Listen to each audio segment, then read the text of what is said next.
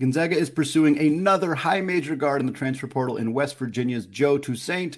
Do they have a chance of landing him, and what would his role look like in Spokane? Let's discuss. You are Locked On Zags, your daily podcast on the Gonzaga Bulldogs. Part of the Locked On Podcast Network. Your team every day. What is going on, y'all? Welcome to the Locked On Zags podcast, part of the Locked On Podcast Network, your team every day. I am your host and longtime Gonzaga podcaster, Andy Patton, here to bring you news and updates on all things Zag athletics. Well, we're going to take a look at the 9 returning Zags in the NBA and how their potential roles changed following the NBA draft. But before we do that, we're going to talk about Gonzaga's pursuit of West Virginia transfer guard Joe Toussaint. I talked about him a little bit on Monday's episode. For those of you who listened, that episode was about Alex Tui's decision to leave Gonzaga and stay playing professionally in Australia.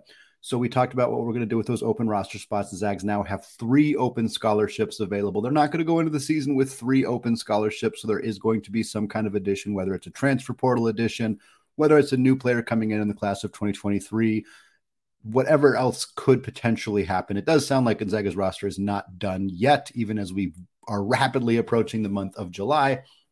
And Gonzaga's already been connected to a handful of different players in the portal who are still available. We talked about Paul Mulcahy last week from Rutgers. And today we're going to talk about Joe Toussaint. Of course, West Virginia, some pretty significant situations developing there. We talked about that last week as well. You everyday listeners have been up to date on that. Bob Huggins officially out the door for the Mountaineers after his second arrest for a DUI. This one was particularly horrific. West Virginia has struck to hire Joey Ehlert as their head coach. He's an interim tag, getting promoted up to that role in the hopes that they can keep their team mostly together. We already saw Trey Mitchell hit the transfer portal and go to Kentucky. Kirk Kriisa hit the transfer portal but decided to come back to school. However, there have already been a handful of players from West Virginia who have hit the portal and don't seem like they intend to return. Among them is Joe Toussaint, a 6-foot guard from the Bronx. Initially, he spent the first 3 years of his college basketball career at Iowa in the Big Ten. Played 98 games for the Hawkeyes, started 41 of them, averaged about 15 minutes per night. So even though he was a part-time starter, he didn't play a ton of minutes. He was more of a role player for Iowa. Still put up decent numbers, about 5 points per game, about 3 assists per game, 1.5 boards, and 1.1 steals. Not a particularly efficient scorer, shot about 43.5% on 2-pointers, just 27.7% from deep across those first 3 seasons at Iowa. He then transferred to West Virginia to hang out with Bob Huggins for his senior season. This was last year in 22-23, and he had the most productive season of his career in the Big 12, 34 games for West Virginia, one of them as a start, 21.7 minutes per game, averaged 9.4 points. That was far and away a career high for him. 2.8 rebounds, 2.6 assists, and just under 1 steal per game. Again, the efficiency still wasn't really there for Toussaint, about 40.5% on 2-pointers, and an uptick to 32.7% from 3, which is a significant upgrade from his 27% as a 3-year player at Iowa, but still, just under 33% from a undersized guard is a little less than ideal than what you would want, at least coming into a different situation. He had some really solid games, though, 22 points and 6 rebounds against Texas Tech. Last year, he had 20 points at a home game against Baylor. He also had 19.7 rebounds and 3 assists on the road against a very tough Iowa State team last year. Again, any production you can have in the Big 12 is impressive because you're playing good teams pretty much night in and night out. And he had some really explosive kind of game-winning type performances for West Virginia last year. And that's notable when you're talking about a player like that. Again, the context of where they come from is always going to be important when looking at these players, especially from a statistical perspective. And look, a lot of teams are interested here. Joe Toussaint has not been in the portal all that long. And a list of teams that have reached out, this is from Adam Zagoria on Twitter, is a laundry list of very, very solid programs. You got Kansas State, DePaul, Western Kentucky, Seton Hall, Nebraska, Notre Dame, St. John's. Don't know how Rick Pitino is going to add more players, but he's going to try. Georgetown, Texas Tech, Pitt, Oklahoma, Oklahoma State, Alabama, and Miami. Now, since that list came out, we have heard some more updates from Toussaint. It sounds like he is planning to visit both Kansas State and Texas Tech this week. He is also going to take a day trip to Alabama to visit Nate Oates and the Crimson Tide. And he has Zoom calls scheduled with both Miami and Gonzaga. So we are definitely still in the running here, although I would imagine that 3 visits to actual college campuses versus 2 Zoom calls, probably leaning a certain direction. That doesn't mean that Gonzaga is out of the running by any stretch. If I was one of the other programs on this list that he is not even scheduled a Zoom call with, that would be a little bit more demoralizing, but things can change. Things will change. Things do change. It always happens. And Gonzaga remains in the thick of things in terms of recruiting Joe Toussaint at this point. So what I want to talk about now is, what does his role look like? What would this addition mean for Gonzaga were he to come to campus? Because we've been talking on this podcast, again, you everyday listeners are very dialed into all of this. Gonzaga probably needs to add another guard to this roster. And an experienced guard makes a lot of sense. This is an avenue Gonzaga has pursued many, many times in the past. Aaron Cook, Gino Crandall, those are 2 very recent, obvious examples of guys who come in and don't start, don't play big minutes necessarily, but play a valuable role off the bench. You also have guys who've come in and played more of a starting role, more of a significant role. Jordan Matthews comes to mind there. Byron Wesley is a little bit more of a forward, but similar type player in that situation. Ryan Woolridge and Admon Gilder are great examples there. Of course, Rasir Bolton and Malachi Smith, if you want to stay very recent on those kinds of additions. I envision Toussaint not playing as much as a Rasir Bolton or a Jordan Matthews. I envision it a bit more of the Aaron Cook, Gino Crandall ilk. And part of the challenge of that is that some of these other programs are probably going to commit more playing time to somebody like Toussaint than the Zags might be able to do. And if he doesn't choose Gonzaga, that's a factor. NIL is a factor. His hometown, there's tons of factors, thousands of factors, many that we don't know and we'll never know. But it stands to reason that when a 6-foot point guard in Joe Toussaint, who is primarily plays on the ball, not a great shooter, more of a distributor, has more passing game than necessarily anything else, when he's looking at joining a roster that has Ryan Nembhard, one of the most prolific point guards in all of college basketball, a guy who averaged 34.5 minutes per game last year, and they also have Nolan Hickman, who was the team's starting point guard last year, it's a little tough to look at that situation and think, yeah, I'm sure I would play plenty there. I don't think Gonzaga would play a lot of lineups with Toussaint, Hickman, and Nembhard all on the floor at the same time because they would be very, very, very small. I think Steele Venters is going to soak up most of the minutes at the 3. I think it depends what's going to happen with Junsock Yeo and what role he's going to play. Dusty Stromer obviously factors into the guard rotation as well, although he is 6'6". So if you wanted to play him a little bit out of position at the 3, you probably could get away with it, although that's going to kind of depend on his development and what Gonzaga wants to do with him ultimately as a freshman. Toussaint is a solid defender for his size. He gets a lot of steals. He's got very active hands.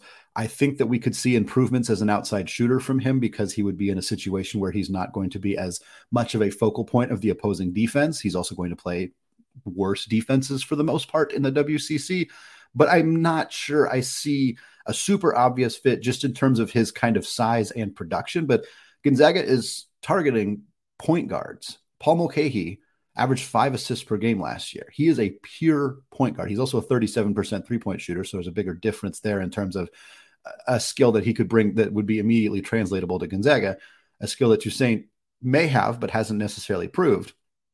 But Gonzaga does seem pretty dead set on pursuing actual point guards, which I'm a little interested in because they have 2 of them. They have Nembhard and Hickman. It seems like an off-ball guard might be more the ilk that they would want to go for. Having said that, both Rasir Bolton and Malachi Smith, the 2 most recent successful transfer guards, were point guards at their previous schools, came to Gonzaga and adjusted to an off-ball role, both with success. Bolton struggled a little bit in his second year, but in his first year, his numbers were overwhelmingly positive in more of an off-ball role. Malachi Smith, it took him a little bit of time to adjust from being the guy at Chattanooga to being just a guy at Gonzaga and coming off the bench. But once he found his role, man, he was really, really good. Maybe Gonzaga hopes there's something they can do here with either Mulcahy or Toussaint or anybody else they may pursue. They're not necessarily done putting feelers out there on the transfer portal, but Toussaint's the most recent one. There is a connection. There's going to be a Zoom call. We'll see if he makes it out to Spokane. That would certainly raise our hopes of potentially landing him. I have a feeling he's going to go to Kansas State and Texas Tech, and there's a decent chance he's going to pick one of those two schools out of that group. Can't really blame him for that, especially if there's more playing time in those situations.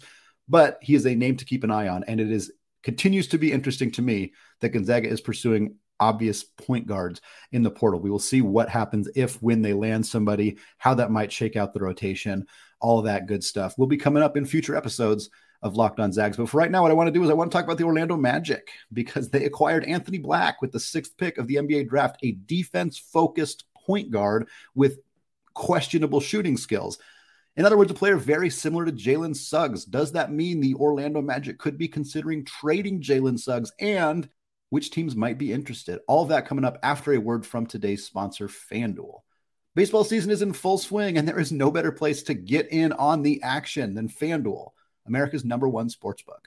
That's because right now new customers can get a no-sweat first bet of up to $1,000. That's $1,000 back in bonus bets if your first bet does not win. Just go to FanDuel.com/lockedon to join today. Zag fans, perhaps you want to make a bet regarding Marco Gonzalez and the Mariners or Eli Morgan and the Guardians. Either way, don't miss your chance to snag a no-sweat first bet of up to $1,000 when you join FanDuel today. Just go to FanDuel.com/lockedon to sign up. FanDuel, an official partner of Major League Baseball.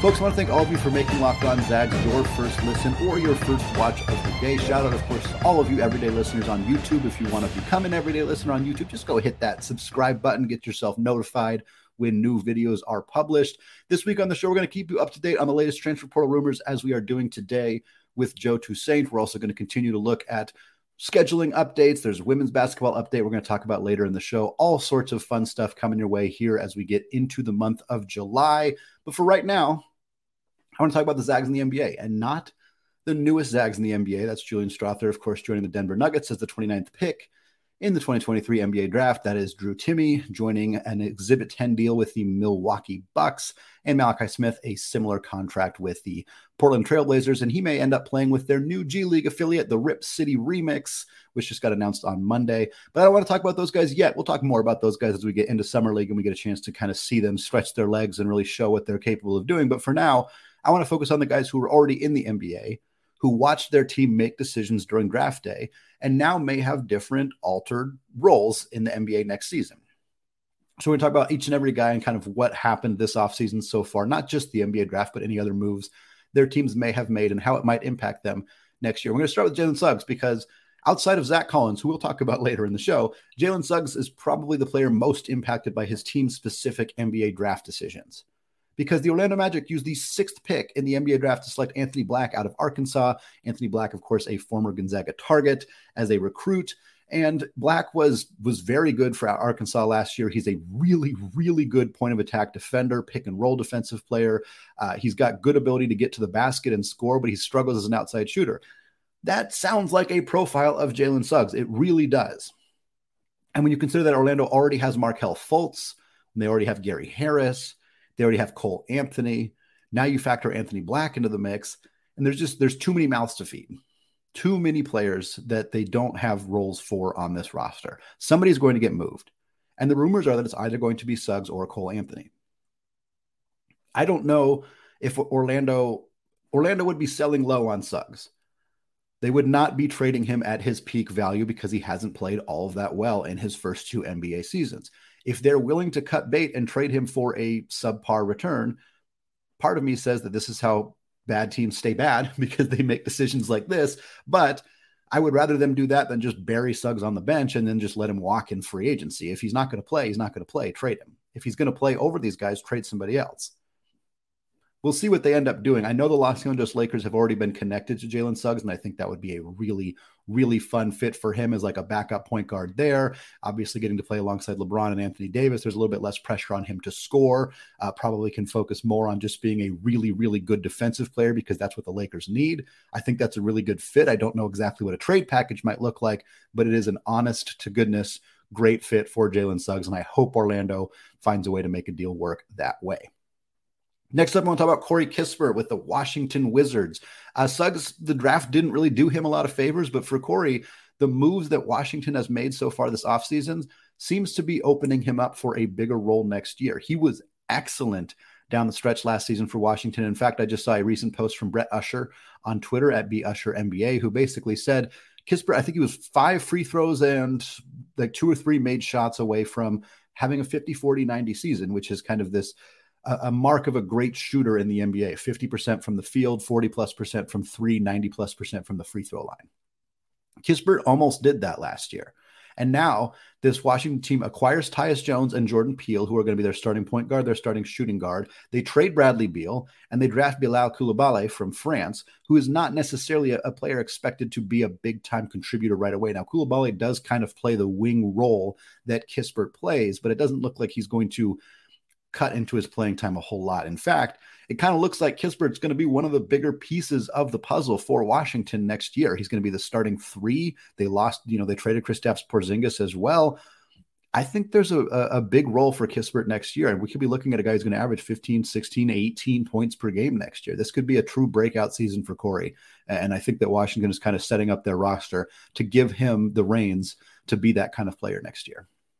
Next up, Andrew Nembhard, borderline all-rookie second-team performer last year. He should have made it. I am not going to let that die. Nembhard, fantastic rookie season with Indiana, and now we see the Pacers go out and draft 2 point guards. Quite honestly, that's exactly what they did. They used 2 of their draft picks on Ben Shepherd from Belmont with the 26th overall pick there, and then Isaiah Wong, who, of course, was the starting point guard for a Miami team that went to the Final Four last season. Look, I think Nembhard's playing time is pretty safe. I think Andrew Nembhard and Tyrese Halliburton are going to be the 1 and the 2. Ben Matherin's in that mix. Of course, Chris Duarte potentially in that mix as well. But Shepherd and Wong are going to give him a run for their money. I mean, these 2 guys are legitimate point guards. Like, they're not off-ball players. They are point guards. Ben Shepherd was one of the best passers in the country last year at Belmont. He's a bigger guard than Andrew Nembhard. I don't think that Nembhard's in danger of losing his starting spot, but Indiana absolutely brought in reinforcements behind him, and they're going to push him a little bit. There's nothing wrong with this. I don't think that they're saying, well, we need to replace Nembhard. I think they're very impressed and happy with what they got out of him, but they can't rely on him to be their only point guard. So bringing in some depth behind him definitely makes sense. I think Shepherd and Wong are both good players, and I think they're capable of being NBA players. Even Wong, I think he was the 55th pick in the draft, but was a highly productive college player, similar to what Nembhard was at Gonzaga in Florida. So it'll be interesting to see how this all shakes out for Nembhard. I'm intrigued to see if they're really going to let these guys kind of potentially cut into his playing time or not. It certainly depends how they do in summer league and training camp and all of that. But it is something to watch in Indiana where there's a possibility for Nembhard's playing time to diminish a little bit because of some of these additions via the NBA draft. Next up, last one here in this segment before we move on, Rui Hachimura. And Rui, we can't really do this exercise similarly because Rui is an impending free agent, so he could sign with any team. And obviously a bunch of teams have made moves that would prevent them from signing him, et cetera, et cetera. The Lakers are, of course, his most recent team after he got traded there at the deadline last year from the Washington Wizards. Was phenomenal for the Lakers in the playoffs. Seriously, playoffs Rui is one of the greatest Gonzaga NBA players of all time. When Rui's in the playoffs, he is killing it. And the Lakers want to bring him back. They've made that clear. Rui also made the decision he's not going to play in Japan in the FIBA tournament this summer because he wants to keep himself fresh. He played a deeper season last year, going deeper in the playoffs, and he wants to make sure he doesn't damage any ability to make some money in free agency. Totally understandable decision from him. The Lakers would love to have him back. It sounds like if they wanted to, the draft decisions they made, I don't think dramatically impact Rui. They drafted Jalen Hood-Schifino out of Indiana with their first-round pick. He is a point guard. They drafted Maxwell Lewis from Pepperdine, a player us Gonzaga fans are very familiar with. Maxwell Lewis is a similar size to Rui, but Lewis is more of a 3, and I think Rui is a little bit more of a small ball 4, at least in how the Lakers have used him in the past. So I don't think there's a huge overlap there. Certainly if Rui were to come back, it would just be bad news for Maxwell Lewis. It wouldn't necessarily be anything that would impact Rui. He is a better, more complete basketball player right now.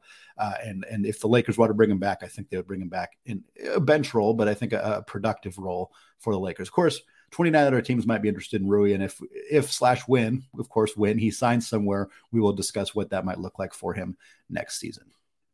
Well, there might not be a single Zag who is more impacted by an NBA draft move than Zach Collins in San Antonio, of course, with them bringing in Victor Wembanyama. Hear more about that and other Zag bigs in the NBA coming up right after this.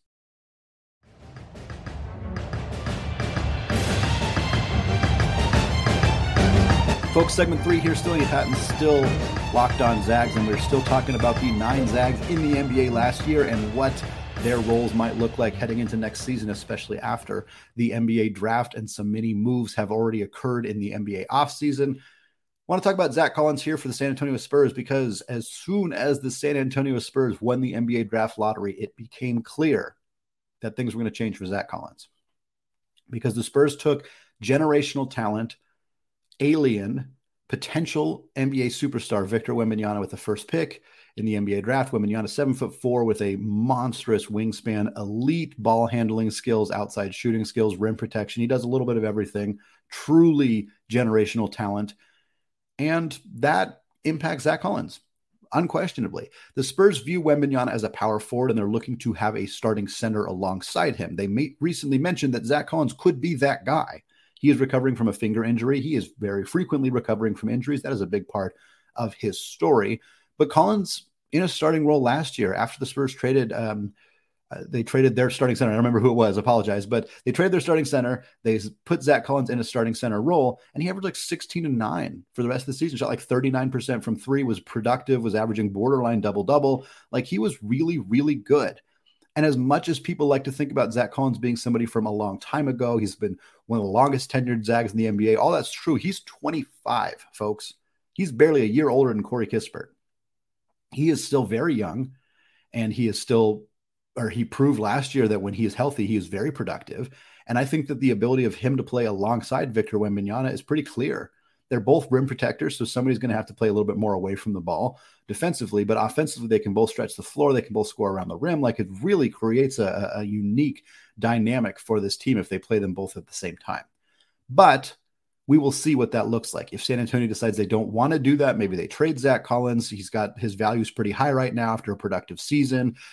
And pretty much every other player in San Antonio's rotation is 23 or younger. So while I was just talking about how young Zach Collins is at 25, he's kind of old for his team, so they may end up moving on from him anyway. But it'll be interesting to watch, because I think that Pop got a lot out of Collins last year and really helped him kind of find his way. And it would be a bummer to see him go somewhere else where he may not get that kind of coaching at other programs.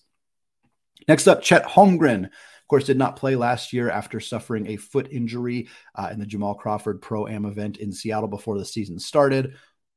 All indications right now are that he is healthy. He is expected to participate in the Summer League this year, head into the season with the opportunity to be Oklahoma City's starting center and a Rookie of the Year candidate. Of course, having to go up against Victor Wembanyama is going to be tough for him in order to win that award, but he's going to be right in the thick of things. And Oklahoma City didn't really do anything to change their front court all that much. They did. It appeared that they drafted Derek Lively, the starting center out of Duke, but that was a trade where they sent Lively to Dallas, and they ended up acquiring Cason Wallace, a combo guard out of Kentucky. So we're not really seeing much movement on the front court for Oklahoma City. It looks like he's going to start alongside Jalen Williams, Josh Giddey, Shai Gilgeous-Alexander, probably Lou Dort in that final spot for Oklahoma City. And that's going to be a good and exciting and fun young team. And if Chet is healthy and productive and plays the way that we know that he is capable of playing alongside those really talented guards and an explosive rookie season last year from Jalen Williams, I'm excited to see what the Oklahoma City Thunder do. I know a lot of Zag fans out there are not going to ever root for Oklahoma City because of them being the former Seattle Sonics, and I get it. I do. Trust me, I do. But this team's going to be fun, and Chet Holmgren is going to be fun to watch next year. It's going to be an exciting time for them. Next up, Kelly Olynyk with the Utah Jazz. The Jazz just acquired Atlanta Hawks forward John Collins in a trade where they traded Rudy Gay and a second-round pick. They also drafted a defensive-focused 6'9" power forward in Taylor Hendricks out of Central Florida. Kind of looks like Kelly's on the outs in Utah. And I don't know that Utah ever intended for Kelly to be a multi-year guy, but with Walker Kessler emerging as a dynamic starting center, a serious rim protecting threat and a low post presence, they have Walker Kessler. They now have Taylor Hendricks. They now have John Collins. They have Lauri Markkanen. I'm just not sure there's a ton of room for Kelly. And I think there's a pretty reasonable chance that he gets shipped out this offseason. Finds another team. He has now been very nomadic. He spent the first 7 or so seasons of his career in the Boston Celtics, spent a handful of years with the Miami Heat. Then he went to the Houston Rockets. Then it was the Detroit Pistons. And then it was the Utah Jazz. And now it might be another team. So kind of see this a lot with veterans as they get towards the end of their career. Kelly's I think he's entering his 11th season. So he's still got some years left. He's still been very productive. There's no reason to believe that he is about to be out the door, but he's the kind of player that can fit on a lot of different teams. And so a lot of teams are kind of willing to push him around a little bit. And we will see. I would be not stunned, but I'd be fairly surprised if he begins the season with the Utah Jazz. I think he'll end up somewhere else between now and November or late October when the season starts. Two more guys to talk about. Next up is Brandon Clarke for the Memphis Grizzlies. Clarke suffered a torn Achilles in March of last year, and he is going to miss a huge chunk of the upcoming 2023-24 season. So the moves that Memphis made don't really matter in terms of Brandon Clarke for next season. They already have a very stacked front court. They have Jaren Jackson Jr., Steven Adams, Sandy Altima, David Roddy. They did use one of their draft picks on a big. That was G.G. Jackson from South Carolina. Now, Gigi is one of the youngest players, I think the youngest player, or the youngest American player at least, in this NBA draft. Not a guy expected to contribute big time right away for Memphis, but certainly another front court mouth to feed at some point for the Grizzlies. We've kind of hoped that Memphis would make a decision to trade Brandon Clarke. They signed him to a 4-year, $66 million extension prior to his injury, so it doesn't look as likely that he's going to get traded, but it is hard for him to find consistent playing time in Memphis. And now with a year gone because of an injury, that may be even more difficult for him going forward. Final player, of course, the big one, the 3-time All-Star, the All-NBA caliber center, Domantas Sabonis for the Sacramento Kings. Monstrous first full season in Sacramento last year. Made the All-Star game in the Western Conference, led Sacramento to their most successful season since 2006. I thought Sacramento had an excellent draft, but nothing's going to impact Sabonis' playing time. They took Omax Prosper out of Marquette with their first-round pick, a long, rangy, defensive-focused wing. They took Jordan Walsh in the second round, a rangy defensive wing from Arkansas. They also took Jalen Slauson from Furman, a nice point guard with their late second round pick. All great picks. None of them are going to impact Sabonis. He's going to be an all-NBA caliber player once again next year, assuming he's healthy and all of that. The big man in the middle, him and De'Aaron Fox, are going to lead Sacramento to potentially another really, really productive season in the West. And maybe they can make some more noise in the playoffs and really start showcasing what a dynasty can look like in Sacramento from an NBA perspective. Folks, that is going to wrap us up for today. Don't forget to check out the new podcast. I say new, it's not that new anymore. Locked On College Basketball, coming up on a full year. We're still with you 5 days a week here, even in the college basketball offseason. So check that one out wherever you get your podcasts or on YouTube. Go hit that subscribe button for Locked On Zags as well. It is very much appreciated. More fantastic stuff coming your way later this week. For now, though, thank you all for listening. And of course, as always, go Zags.